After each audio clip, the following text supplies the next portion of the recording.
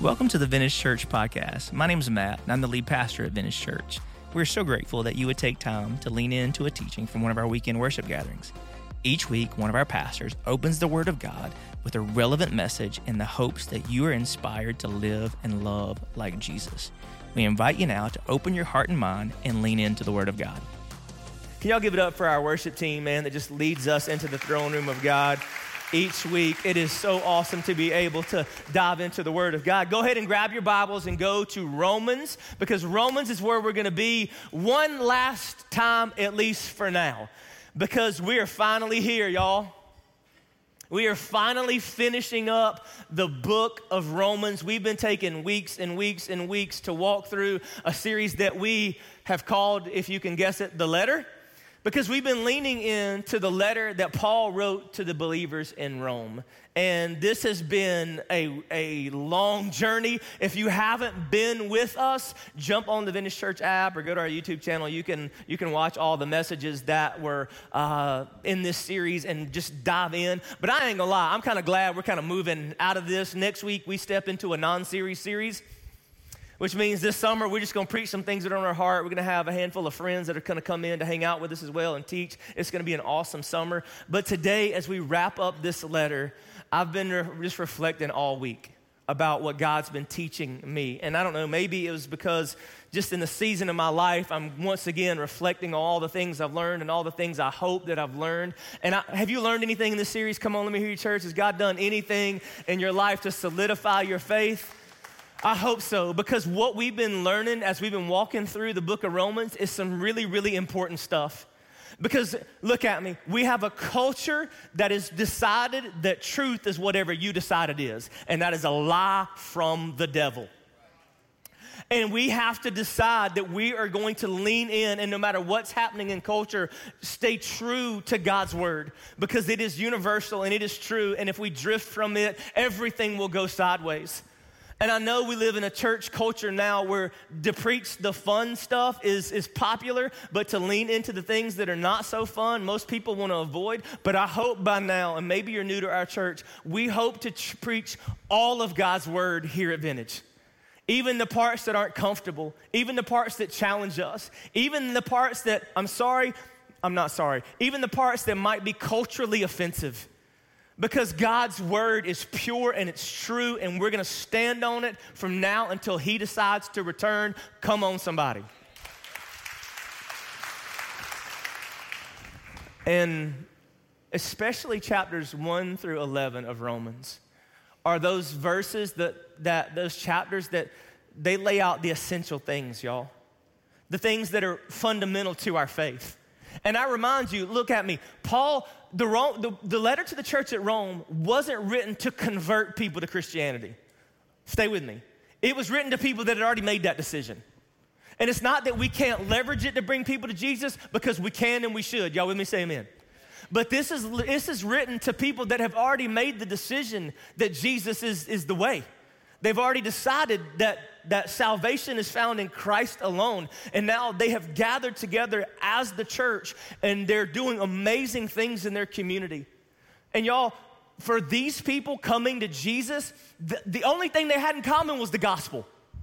Because they came from all different places in life. I think we often forget the beauty of the diversity of the early church that has somehow got lost in our culture.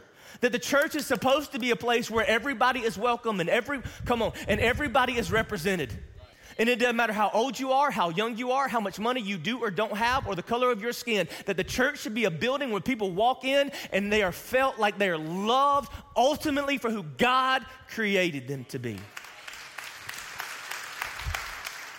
But it's also a place where we introduce truth, because God wants to transform us into the likeness of Jesus. And he does that through the gospel. The gospel, y'all. The good news of Jesus Christ.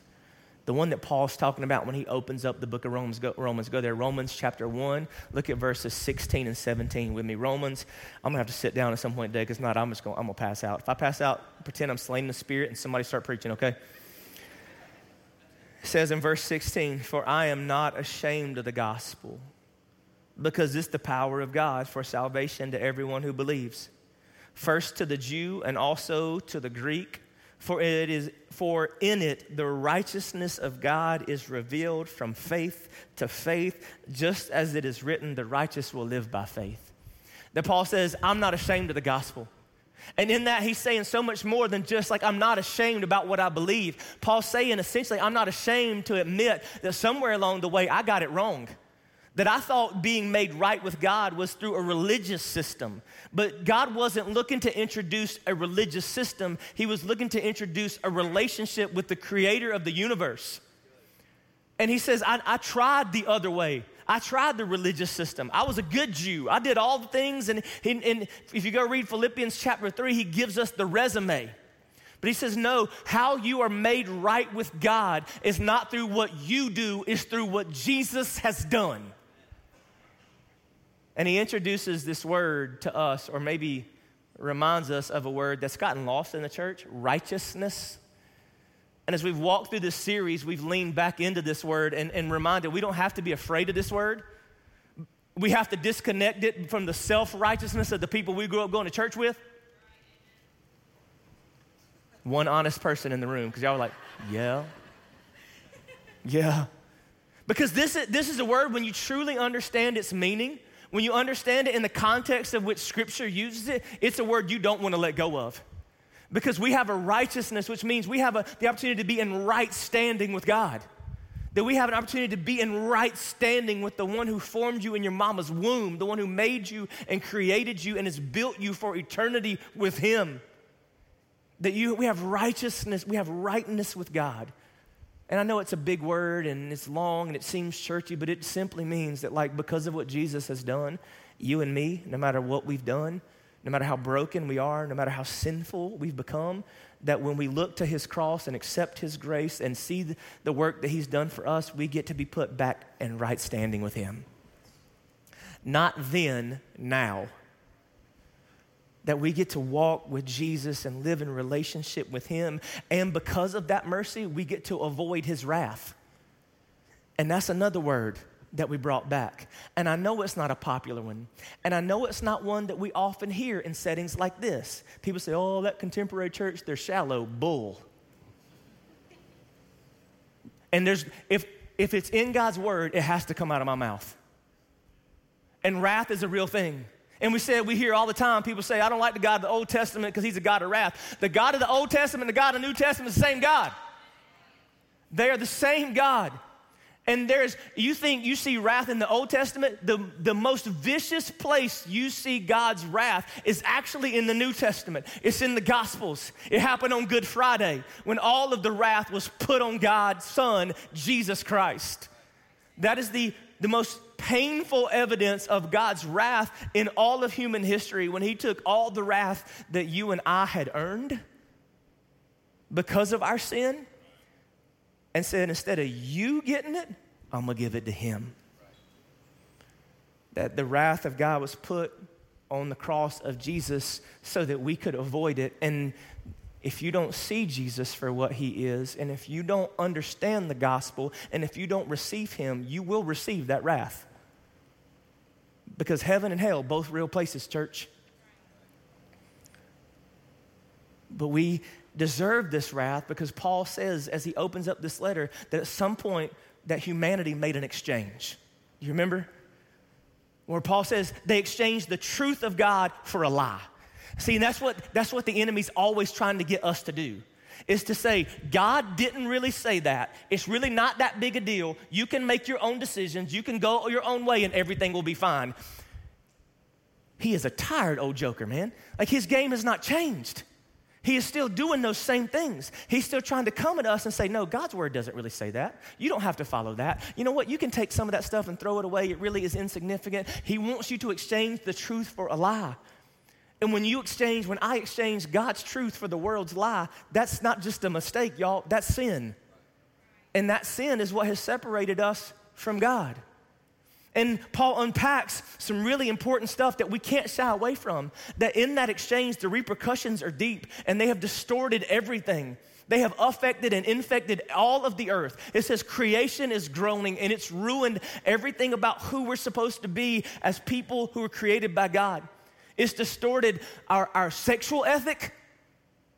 It has distorted the way we see each other. It has created all kinds of chaos in the world. It has created a problem that you can't fix. Because Paul makes it really clear, like the way that you get made righteous with God is not through your merit, it's through his mercy. It's not because of your effort, it's because of his grace. That God doesn't choose people who deserve it, because if he did, there would be no one, because all of us deserve the wrath. But in his mercy and his grace, when we look upon him and in faith believe in what Jesus has done, Scripture says that we are justified. That's another word.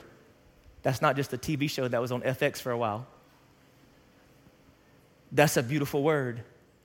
And it's another word that the church has kind of tried to move away from because we're worried that people don't get it. But of all the words, the meaning of the word is in the word itself. Look at it. What this means is because of what Jesus has done, when you trust in him, when you believe in his sacrifice, when you ask for forgiveness and repent of your sins and allow him to be Lord of your life, is just as if I'd never sinned. Just as if I'd never sinned. That he wipes it away, that God says, his word says that when you ask for forgiveness, he buries it in the depths of the sea. It's separated as far as the east is the west. That he chooses to remember not the dumb thing you did when you were 14. Somebody say, thank God. Come on. Or when you were 44. It's just as if I'd never done it. And because we have been justified, we are now experiencing this reconciliation. Another word that is a biblical word, that we've been reconciled with God, that we've been put back in right standing with him. Just soak that in, y'all, for just a second, that we've experienced reconciliation with God. Like he spends 11 chapters just doing a deep dive into the gospel. And that's the most important thing that you will ever, look at me, you will make a lot of really important decisions in your life. You know what, I know there's seniors graduating right now and you're about to go off to college. It's a big decision. It's gonna shape a lot of your future. Last week I did a wedding, and I do like 700 weddings a year at this point. That's a huge decision, who you will marry, whether or not you're gonna have kids. All these things are big decisions, but the most important thing you'll ever decide is what you decide about Jesus Christ. There is not a more important decision that any human will ever make than what you decide of who is Jesus.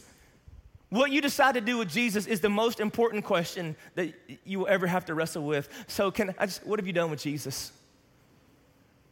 Because I know that there are people sitting in this room and people that are watching online that are still kind of on the fence or living in this spiritual ambiguity, not making this decision. Look at me, no decision is a decision. You have to decide for yourself. You don't get to heaven on anybody else's coattails, and nobody can choose Christ for you. So I talk to all the students and the kids in the room. I'm glad you're here. I'm glad you have a legacy of faith with your parents, but y'all got to make that decision for yourself. It's a decision that you have to make in your own heart. Because we're all sinful and broken. And that was one thing that Paul very made clear. Hey, before you jump on your spiritual high horse and think because you grew up a certain way, and just remember, like, you can sit in church your whole life and go to hell.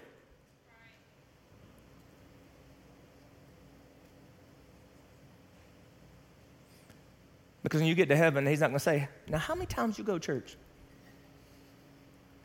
Believe it or not, he's not even going to say, how many times did you read your Bible? And reading your Bible is very important. It's going to be, what did you do with Jesus?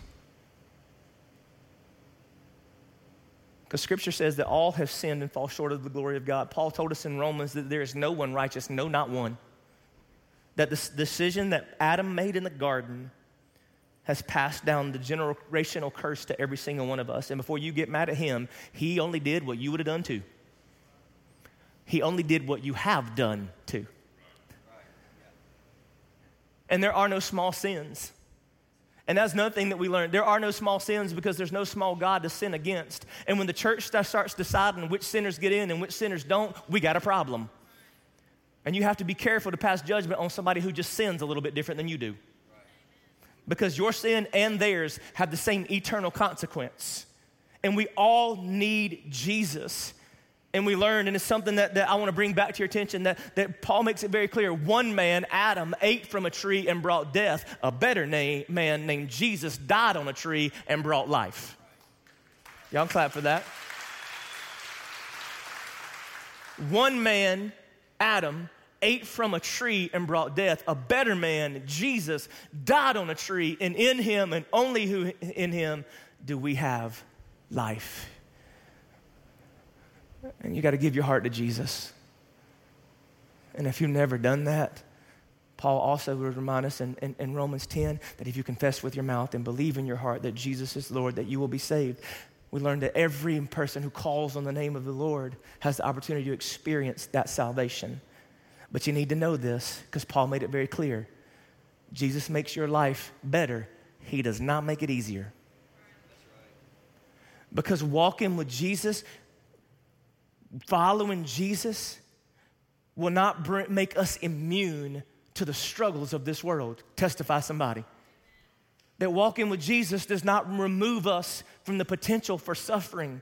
It also doesn't make us immune to the temptations that lead to sin. Guess what? After you meet Jesus, the enemy's gonna come at you even harder. Come on.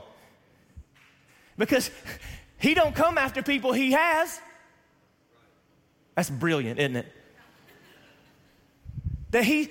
So there's gonna be seasons of life where you have to also endure another word that we don't like, but Paul mentions, the affliction. That following salvation does not make us immune from affliction. That we're gonna go through hard things. Even Paul says there's affliction that he brings on himself because Paul, this dude who wrote a good portion of our New Testament, says, I have moments when I do what I don't want to do and what I want to do, I don't do. And you're all like, me too. He says there's moments when what I do does not reflect who I know God says I am. That I have moments when I give in to this temptation and it makes me sick to my stomach. And Paul says it doesn't make me sick to my stomach because I feel like I've been plucked from God's hand, but because I know I've broken God's heart. And there's times that we have to endure affliction and suffering based on the consequences of our own decisions. And then there's times that we have to just be reminded that we live in a broken world and that we ain't in heaven yet. Man, did we get a stark reminder of that this week? Of the evil and sin and brokenness that will take the lives of innocent children. But Paul says in those moments, don't see all that suffering as the absence of God. Live with the assurance that God is still good, God is still real, He is still powerful, and He is still on the throne. That when you sin, when you step into those temptations, trust God's forgiveness. Don't live in regret. Start to repent and receive His grace. When you watch the world suffer, remember that God in Romans 8 has told us, remember, Romans chapter 8, verses 1 and 2, therefore there is no condemnation for those who are in Christ Jesus because the law of the Spirit of life in Christ Jesus has set you free from the law of sin and death. And man, I could have spent like 17 weeks just preaching through Romans chapter 8 alone. But at Easter, we were reminded that God has made us a promise. He will make all things good. And if it's not good, God's just not done. But God has made this promise of good, not in the immediate, but in the ultimate. In the immediate, it's God, when He says, I'll make all things good, it doesn't mean like in the immediate. That as we learned on Easter, you're going to have to sit through Saturday to get to Sunday. And all of us want to go straight to Sunday without sitting through Saturday. And I know there's a lot of people that you feel like you've been sitting in Saturday and you look at the world and you just feel like we're sitting in Saturday right now. You see all the pain and all the division and all the frustration and all the evil and all the violence and all the things. And it's like I said at some point, I think in this series, so often, look at me, it can feel like we're living in this space between the resurrection and the return. And it feels like the valley between two mountains. But what I've learned to see it different, that the resurrection and the return is not a valley between two mountains. It is the shade between two trees. And I remember who He is, and I anchor my hope in Him, not in what's happening in the world. because I'm reminded that our God is sovereign. And as we moved into Romans chapters 9, 10, and 11, we had to wrestle with this thing of the sovereignty of God. And maybe that's a new word for you, that God is sovereign. And what that simply means is God does what he wants, when he wants, how he wants, because he's God, he can. He is not dependent on us. He is not in need of us. Believe it or not, God does not need you. You are not the center of the universe. He is. Nobody ever says amen when you say stuff like that. Thank you. But we have to live in this tension too, because people think about the sovereignty of God. Well, if God is sovereign, if God is in control, then why? And we have to live in this reality that Scripture unpacks as there's a tension between God's sovereignty and human responsibility. And how those things work and coexist is a frustrating mystery at times. But in God's sovereignty, we have to continue to trust and anchor our hope in who he is and what he wants to do, and that his desire is to redeem this world, and he is working toward that. And someday it'll all be made right. The devil will be once and for all defeated, and there will be no more tears, and there will be no more school shootings, and there will be no more cancer, and no more pandemics, and no more divorce, and no more of all the other things that create chaos in our world, and it will be forever. But in the meantime, we got to live out our faith. And the question is, how do we do that? Because see, everything that Paul has said to this point in Romans chapters 1 through 11, and I encourage you, man, we left a lot of meat on the table. So go back, dig in, dive in, read that. We've actually talked about maybe releasing a few episodes of a podcast, kind of go back and lean into the things that we didn't get a chance to cover as deep as we wanted to. But in chapter 12, he makes this transition because he reminds us, I'm not telling you all this stuff just so it's head knowledge. That if all this doctrinal understanding doesn't produce practical living, it's all for nothing. That you got to live out your faith.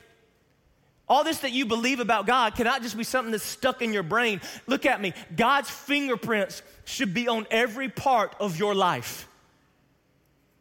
That there's not a single space that who he is and what he said should not touch.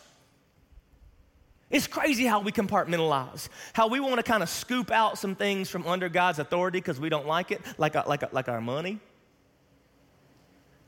or our relationships, or our careers. And God says, no, like it's got to be everything. I want full, complete surrender. I want everything under the umbrella of my authority, because only under my authority can you actually live the full and abundant life that Jesus called to give you. And if you're feeling like you're missing out on some things, sometimes I have to ask, what's not under God's authority? Where are you trying to do it your way instead of his?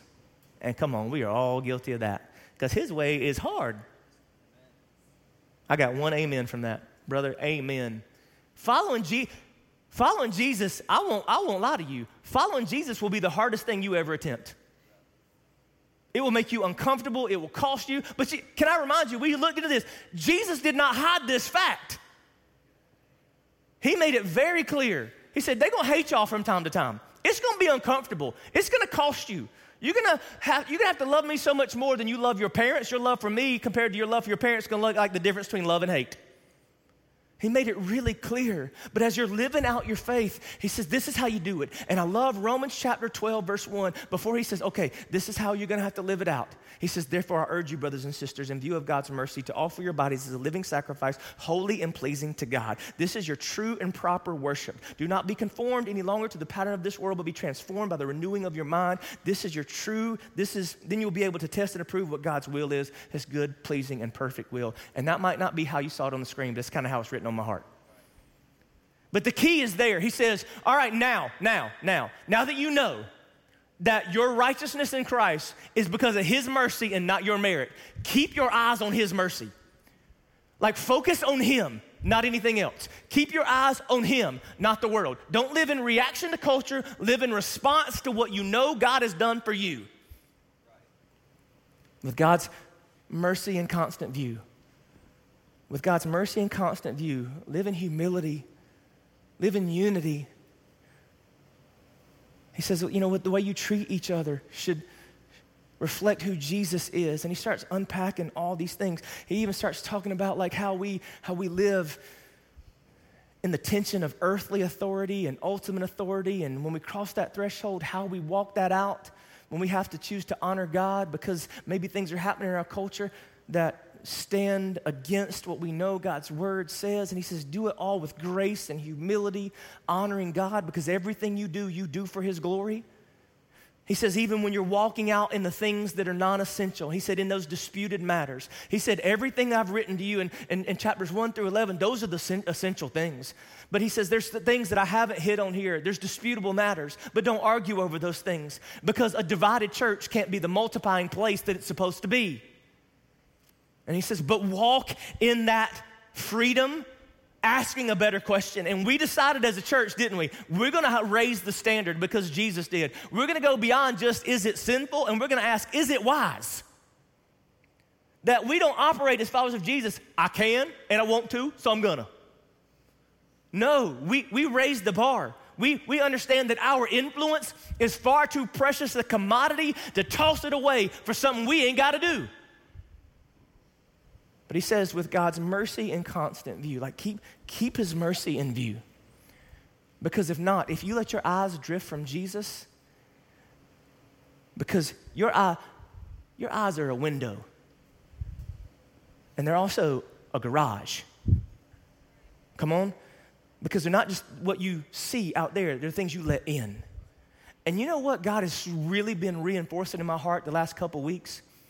And the way I wrote it in my journal is this. What I have to contribute is dependent on what I have decided to consume. Did you hear that? What I have to contribute is dependent on what I have decided to consume. In other words, what I have to contribute when I walk in the door of my home to my wife and my kids, if I'm gonna add value to them, if I'm gonna build them up, if I'm gonna speak life into them, is dependent on what I absorbed in my mind and my heart before I step in that space. What you have to contribute to the world is dependent on what you are consuming. So can I ask you something? What are you consuming? Because there's a lot of junk that the enemy wants to get in your brain, and this is the vehicle he wants to use it. Don't y'all get quiet on me now. What are you consuming? Because you can't contribute joy and only consume the news. You can't contribute peace when you're consuming nothing but chaos. He says, in view of God's mercy, like when you constantly are fixated on Jesus and absorbing the things of Jesus, and it's like, how often are we just consuming so much stuff, and then we wonder why we have very little positive things to contribute to the world. And let me tell you something, when life wrings you out, and it will, you will contribute what you have consumed. It is true. And you say, oh, Matt, it's just a little bit. Maybe a little bit is too much. Best button on this phone, there's one right here. You hold it long enough. Let me see. Maybe hold both of them. Ooh. Turned it off. You can do that. The world exists without you for about an hour. Being inaccessible, unreachable, undisturbed. In view of God's mercy. And I hope you know that everything that we've been teaching in this series is not just so that you would consume something for the last 16 weeks. And can I, look at me, this is my biggest fear, that we would spend 16 years just consuming Romans, failing to realize our responsibility to now take what we've consumed and contribute it to the world around us. Because see, you do know that everything that Paul was writing was with the purpose of solidifying this church in a way that it would, he even says that, my hope is that I enhance what you're doing. That what you have heard from me makes you serve the world as the church in a more efficient and effective manner. And as he closes out chapters 15 and 16, as he moves into 16, he starts to just list a bunch of people that so often when you're reading it, you just kind of skip over those things. But y'all pull that slide up. I don't know if you've noticed this, but as Paul closes out chapter 16, he acknowledges, my best count's like 20-something people. The names of people that have contributed to his life, contributed to the kingdom of God, contributed to the advancement of the church in our world. And when you read those names, it's easy for you just to kind of get lost in all these people and all these names and think, those are weird names. I would never name my kid that. That's awful. But but remember that names had such an important meaning, and they revealed so much about the people named. And when you do a deep dive into this list of names, look at me, church, it's people who were former slaves and people from nobility. It is men and women. It is young. It is old. It is Paul saying, yeah, I know when you think about the early church, you think about Peter and you think about John and you think about Paul, but there were so many more people that understood the gospel in the kind of level I'm trying to get you to understand it. And they've made such a contribution. Even Phoebe is one of the first he mentions in 16. This is a woman who had the task of delivering Paul's letter to the Roman church herself. That would have been so unforeseen to give this document that had such value and importance to a lady and say, go deliver this to Rome. And usually the person delivering the letter will also be charged with receiving and responding to questions about what were in it. Let that sink in for some of y'all. That there's people like Priscilla and Aquila who were early members of the church who hosted people in their home and allowed their house to be a house church. You say, Matt, why are you saying all this? It's because this is my biggest fear. Over the last 16 weeks, we've consumed all this stuff, not realizing the point was to solidify your faith in such a way that we pass it on to the people in our lives. That we pass it on to a generation of people that when 20 years go by and the culture has shifted even more from the truth, there is still a segment, a remnant of people committed to the truth of God's word, taking it forward better than we did.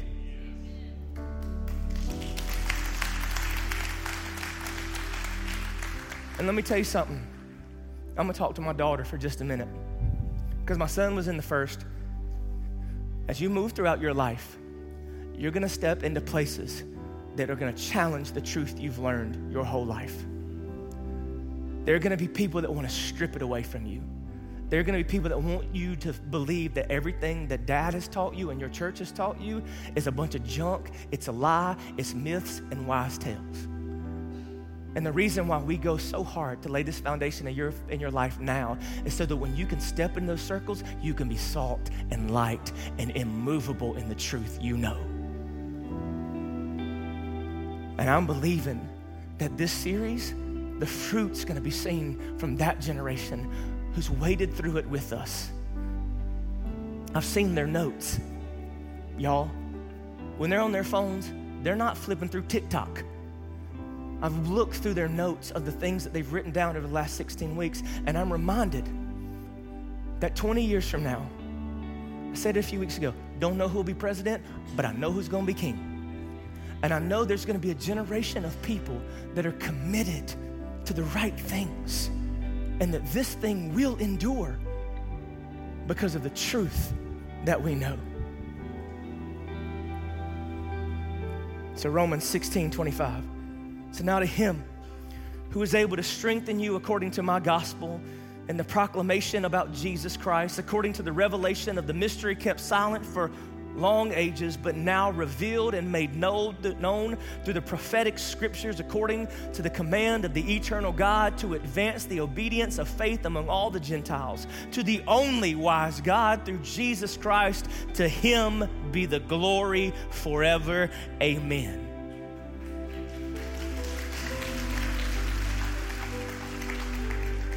And don't forget, the God of peace will soon crush Satan under your feet. The grace of our Lord Jesus be with you. God, thank you for what you've taught us in these last few weeks. Thank you for the truth of your word. Thank you for a group of people continuing to be willing to trust you in all things and at all times. Thank you for your word and the way it penetrates even the craziest of seasons. And God, we build our lives on it. We thank you for Jesus. We thank you for the gospel. We thank you for the hope and eternal life we have in him. And we thank you for the strength we have in your Holy Spirit now.